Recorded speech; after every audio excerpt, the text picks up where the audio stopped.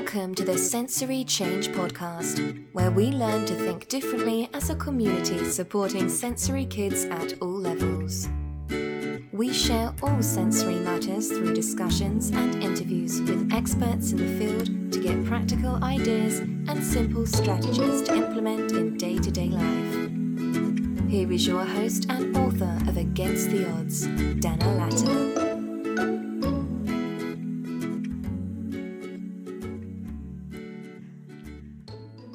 Today we're speaking with Sarah Jones. Sarah is a senior therapist at Bird. Bird is a charity that changed our lives and made us believe that changes are possible. Hello, Sarah. Hi, Donna. How are you? I'm fine, thank you. Sarah, could you tell us who is Bird for? Of course, yeah. So, like you say, Bird is a treatment centre. We provide a therapy to both children and adults. We work with children from 2 years of age upwards, and there is no upper age limit to the therapy. So we work with lots of adults also. We work with children and adults who have both learning difficulties and acquired brain injuries. So a child might have a diagnosed learning difficulty, such as autistic spectrum condition, dyspraxia, dyslexia, sensory processing disorder, or they may not have a diagnosed difficulty. In fact, we actually work with around 30% of children who have no formal diagnosis at all, but who are struggling. They're perhaps falling behind their peers, they're failing to meet their milestones. And on the brain injury side of the work, we work with children who've perhaps got a congenital brain injury, things such as cerebral palsy or stroke, as well as working with children and adults who've acquired a brain injury, either in their early years or later on in life. And how do you actually treat brain injury and delayed development under the same roof? Well, the reason in which we can do that is because for any one person, any one child or adult that is receiving therapy at Bird, we're not aiming to treat their diagnosis. So we're not treating the symptoms of their difficulties. Instead, what we try to do is work at the level of the brain. So we're trying to identify any underlying neurological problems that may be contributing to their day-to-day difficulties. And essentially what we are treating is what we refer to as neurological dysfunction. And dysfunction occurs when the brain isn't working as efficiently as it should be. So when the brain isn't communicating effectively with the body. And dysfunction can be present in any body, regardless of the diagnosis that the child or adult has. And you know, so it's present in children with learning difficulties, it's present in people with acquired brain injury. So that's why we can see such a vast array of different conditions and disorders here at Bird. And what would be the signs to look for when it comes to primitive reflexes at an early age of development? So, in terms of primitive reflexes, that's one of the many ways in which we can test to find out if a person has neurological dysfunction. So we would test a person's primitive reflexes here at Bird. But in terms of signs and symptoms in a child, there's lots of different possible signs, and no, sort of not one of these things individually would be a definite indicator, but perhaps collectively a cluster of these things might indicate that primitive reflexes are playing a role in the problems. So often the children we support, there may have been problems during pregnancy. Quite commonly there's birth complications. Often the child is born early or maybe late. Very often the baby will be, they'll have a low birth weight and possibly have some feeding difficulties. They may be quite a demanding baby, a baby that's difficult to settle. Parents will often describe the baby as being quite colicky or refluxy. And in terms of their early development, these these children typically fail to meet those normal milestones. So they don't perhaps roll or sit up, or they don't necessarily commando crawl or crawl at the ages that you'd expect a child to. They'll either do them late for age, or, as many children we support do, they'll miss out those developmental stages completely. Parents will often describe a child going straight from sitting straight up into sort of standing and walking, and that can be an indicator that neurologically development hasn't occurred in the typical way. Also, these children are often perhaps later to walk, usually later to talk, and may have some difficulties in engaging and interacting with their environment and with their peers and significant adults around them. Mm-hmm. And what are exactly the primitive reflexes? So primitive reflexes, so all a reflex is something that happens automatically when we're touched or we're stimulated in a particular way. So it's an involuntary, it's a subconscious physical response, if you like, to sensation, to touch. And primitive reflexes develop in utero. So whilst the baby is developing in the womb, primitive reflexes are emerging and developing, and they are fully present at birth. It's believed that there are around 70 plus primitive reflexes which are fully developed at birth, and their job, their role, is to assist in the natural delivery, so to assist in the birthing process and to support the baby's survival within the first few weeks and months of life.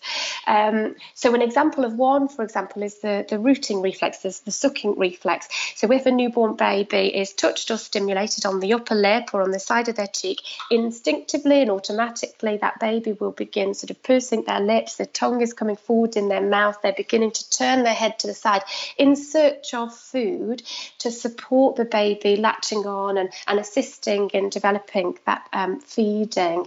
So like I say, that's an example of one primitive reflex, of which we've got many to support the normal developmental processes of a typically developing baby. And once primitive reflexes have served their purpose, once they've done their job, for example, with the rooting reflex, once feeding has been established and baby can suckle and feed independently, that rooting reflex becomes redundant, and through the course of normal development, that primitive reflex will be inhibited. So it's dampened down and withdrawn from the central nervous system so that it's no longer active. So sensation around the mouth and the cheek will no longer produce that automatic response. And in the same way, those other 70 plus primitive reflexes, once they've done the job of assisting the baby through the birthing process and assisting things such as breathing, crying, reaching, swallowing, sitting, rolling, crawling. Once those primitive reflexes have done their job, likewise they become redundant, and in typically developing children, those primitive reflexes are inhibited. They're withdrawn from the central nervous system so that they are no longer active. They're no longer being activated. And in typically developing children, those primitive reflexes disappear within that first year of life. So by the time the child has reached 12 months of age, if you assess a child's primitive reflexes, you would hope that they had all been inhibited. You wouldn't expect to find any of them still present and active in the central nervous system. And if they had disappeared, as they ought to have, that would indicate that the brain had developed typically, that pathways and connections within the brain had formed in the normal way to support normal neurological development. And which primitive reflexes do you test and treat in the centre? So we test quite a number actually, but in the initial stage of treatment, so to find out if a child is suitable for treatment, we would test for 4 primitive reflexes, and the 4 that we test within that initial screening of a child are the Babinski reflex, the asymmetrical tonic neck reflex, the symmetrical tonic neck reflex, and the spinal galant reflex. And the reason that we test for those 4 initially for all children and adults we support is because they are the 4 that children will most commonly retain. So they're the 4 that most frequently fail to be inhibited in early development. And they're the 4 that are often re-released in the cases of an acquired brain injury. And whilst they're still present in children beyond the age of 12 months of age, those reflexes are thought to be the most detrimental to hindering a child's development, because if these reflexes remain present in a child's central nervous system after the age of 12 months, they will act as a barrier to development. And these 4 are believed to most sort of detrimentally affect things such as language development, learning, academic development, physical development. So they're the 4 tested for initial, but if the child proves suitable for treatment and they move on to have a full neurological assessment, there would be more that we would test for.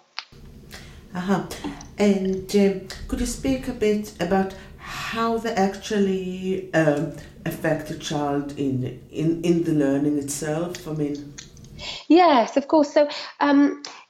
So primitive reflexes, when they're present in the first year of life, are essential, they're crucial, and their role is necessary and vital for supporting normal neurological development. But once they've done their job, they should disappear. After the age of 12 months, their continued presence is no longer functional. Their presence is only detrimental to development. So if a primitive reflex remains active in the central nervous system after the age of 12 months, it will act as a barrier to more normal neurological development. It will prevent pathways and connections within the brain from forming. It will prevent more sophisticated learning from taking place. So, putting it simply, the neurological development that takes place in the first year of life is believed to be sort of the foundations which would support all subsequent learning. So, when a child reaches the age where they're ready to start school and, they're beginning to learn their letters and their numbers, we're assuming that that child has the correct neurological equipment in place. We're assuming that their primitive reflexes have gone, that the connections that are vital and necessary for higher levels of learning, we're assuming that they are there. But if a child still has a whole cluster of primitive reflexes still present, they will be acting as a barrier. They will be preventing the child from gaining that foundation that is vital for normal learning. So every aspect of learning becomes more challenging. It means that learning often isn't a natural process. Learning becomes very laboured and very stilted. Children often have to put in a lot more effort and energy to meet those normal learning milestones. So if a child has primitive reflexes, it doesn't mean that they can't learn to read and write. It doesn't mean that they can't learn to dress or learn to ride a bike or learn to tell the time. It simply means that usually they need a lot more support, a lot more intervention in order to acquire those skills. And those skills often always remain very laboured and very deliberate rather than them becoming automatic skills. And that for the child can be very frustrating, very demotivating. So children typically become more disengaged with activities. They start losing interest. They lack motivation to learn and become quite frustrated and cross when they can't learn in the typical way and when things are not clicking for them as they perhaps are for their peers, which is then when you see children becoming emotionally quite highly strung, quite frustrated and having more frequent meltdowns than perhaps their peers are. Uh-huh. And what would you describe as the difficulties working with children who come to the center? In terms of the difficulties they may present, do you mean, or the difficulties we face when working with them? Both, if possible. Both. The children that come to Bird, or typically they have areas, difficulties within their academic development. So often they may be struggling to keep up with their peers. They may be presenting reading and writing, copying difficulties, comprehension difficulties, often problems with processing and with memory. Parents will often say that learning just doesn't come naturally. So, you may work with a child and sit and spend a long time putting in a lot of effort, and you think, gosh, they're getting it. Yes, we're finally making progress. And then the next day you think, God, they've forgotten it. It's gone. We're back to square one again. So that learning isn't clicking, and it's not becoming concrete for them. We work with children who have attention and concentration problems, often very distractible, very fidgety, flitting from one thing to the next, difficulty in sitting still for any length of time. We work with children whose language and understanding can be delayed. They may have difficulty forming friendships and interacting with their peers in a difficult way. Often emotionally, they can be quite highly strung, so high anxiety, a lot of frustration, more frequent meltdowns. Sometimes self-care can be impaired, so difficulty with dressing and washing and feeding, difficulty with organising themselves for daily routines. Often their sleep can be affected. So a lot of the children we support have difficulties in falling asleep and switching off. They're more prone to being restless sleepers and waking in the night. Bedwetting can be a big issue for a lot of the children we support. Energy levels can be affected, and we work with children who have quite cyclic energy, so prone to bursts of hyperactivity with energy that they can't apply appropriately to activities, so they sort of seem a little hyperactive and have difficulty in applying that energy properly, but equally prone to lulls in their energy, so can be lethargic at times, because whilst barriers are present, whilst primitive reflexes are present and dysfunction is there, the child is having to work far harder than is necessary to do even the simplest of tasks on a day-to-day basis. So they're putting twice as much effort and energy into everyday activities, which physically is causing them to tire far more quickly. So their stamina for activities is often poorer, which causes them to appear to tire. So children appear to, do short bursts of activity before they stop, or appear disinterested, or, may walk or run for short periods before they stop for a rest. So that's where you see that cyclic pattern of activity. So they're the difficulties they may present. The challenges we may face when working with children. Sometimes children, through a lack of understanding, may not want to engage with the therapy. Through problems with attention and concentration, may not be able to sit and concentrate for the length of time that we require for doing the assessment or doing the exercises. But we always find a way to work with children like that. At Bird, we allow up to 2 hours for all of our sessions. We work very much at the pace of the child and the family. We give them frequent breaks to refocus them, to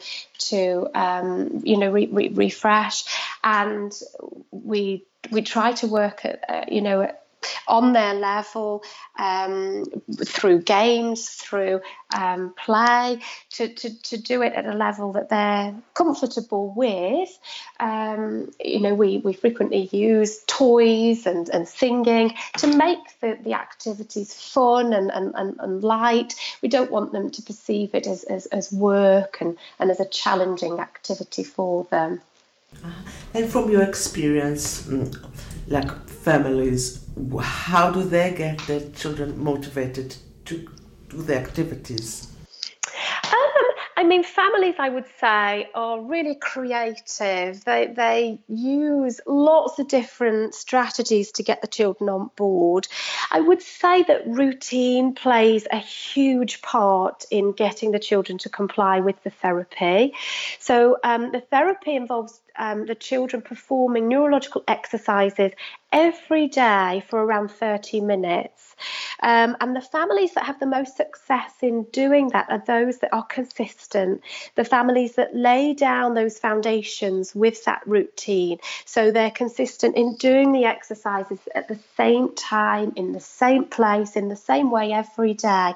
The same adults are helping them. You know, if you want to use music or nice lighting, special toys to assist in that therapy, then being consistent and doing the same thing every day, starting gradually, doing it for only a couple of minutes, building up to 5 and 10 minutes, and building up over a period of time towards 30 minutes, but being consistent and doing that every day, and regularly praising and rewarding the child for the effort that they're contributing. You know, lots of children do enjoy the use of music.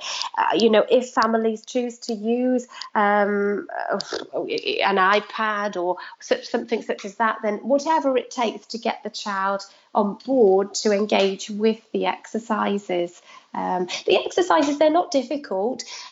Children usually, once they learn what's expected of them, they're very repetitive in nature. So once children learn the sequence of movements, usually actually they are compliant. Usually they enjoy their exercises. They see it as their special exercises and their special one-to-one time with mum and with dad, and you know, they can partake in it, they can join in and assist with some of the movements. I would say for most families it's the first couple of weeks and months that prove to be the most difficult. But like I say, if families are prepared to put in that level of effort and energy, then actually it can be quite an enjoyable programme. And of course, once families start seeing the improvements, you know, once families start recognising the benefits of doing the exercises, then it doesn't become sort of a chore of life, if you like. It becomes something that they're motivated to do because they can see the benefit of doing it. Exactly. And so working with children isn't easy. So what motivates you to stay so dedicated? Oh, I think for all of us here at Bird, the reason we do it is because we genuinely believe in the therapy. We genuinely believe that the therapy can help so many children and adults. The potential to help children achieve their true potential is enormous. And we see that ourselves on a day-to-day basis. So for us, helping families to overcome those barriers, helping families to unlock that true potential for the child is what motivates us. And we're fortunate that we do get to know the families that we support very well. We do get to build a really nice relationship with the families we support. So we are very much a part of that journey. So we feel very much involved in the process that the child goes through. So it's hard not to become emotionally involved and hard not to take great pleasure in the progress that the children and families are making. It can be challenging at times, but I would say that the benefits far outweigh any difficult times. Yeah, you were part of our family journey for such a long time that we feel part of the Bird family. Oh, yes. No, that's really nice to hear. And of course, all the children we support are very special to us. You put in such a lot of hard work and effort to do the therapy. And we're just incredibly proud of the hard work that all of our families, put in. And I'm so proud of the progress that the children make. Yeah. And lots of people aren't aware of the role of the primitive reflexes. How can we spread the word? How could we let people know? Well, I suppose just communication. The more we talk about it, the more we make people aware, then hopefully the more people that can potentially benefit from this therapy. We're doing our part as best we can by going out into our local community, chatting with professionals, with teachers, with social workers, with health visitors, trying to inform as best we're able to about the work we do, about the role of the primitive reflexes. We go into schools to chat with parents. We try to attend parent support groups. So as best we can, we're trying to raise awareness, as well as through social media, constantly spreading the work of our work and the success of the families we're supporting. But I would say that probably the best thing is word of mouth from the families that we're helping. If a family that we've supported through Bird can share their success story, can talk to other families, then I would say that's the best way of ensuring other families find out about Bird and are able to access the therapy. So how can families contact Bird? Families can make contact directly by themselves, so they can contact by phone, they can get in contact via the website, they can send an email, they can get in contact via Bird's Facebook page. Families don't need a referral to access the therapy. Families self-refer if you like, so you would make contact initially and we would chat in great detail about any of your worries and your concerns. We would chat in great detail about the therapy programme and we would assess suitability for treatment from that point. So what is the website? So the website is www.birdcharity.org.uk and the telephone number is 01244 678 629. And if you wanted to find us on Facebook, just search for Bird Charity. Okay. Sarah, thank you so much for the time you took to chat with me. And I'm hopeful that more families will hear about Bird. Oh, I hope so. No, not a problem. It's been really nice. Thank you. And fingers crossed. Thank you for listening to the Sensory Change podcast. If you liked what you heard, please leave a review and don't forget to subscribe. For more information on sensory input and ideas, visit danilata.com. Join our community this month to get a free 7-day online course packed with practical sensory activities and strategies.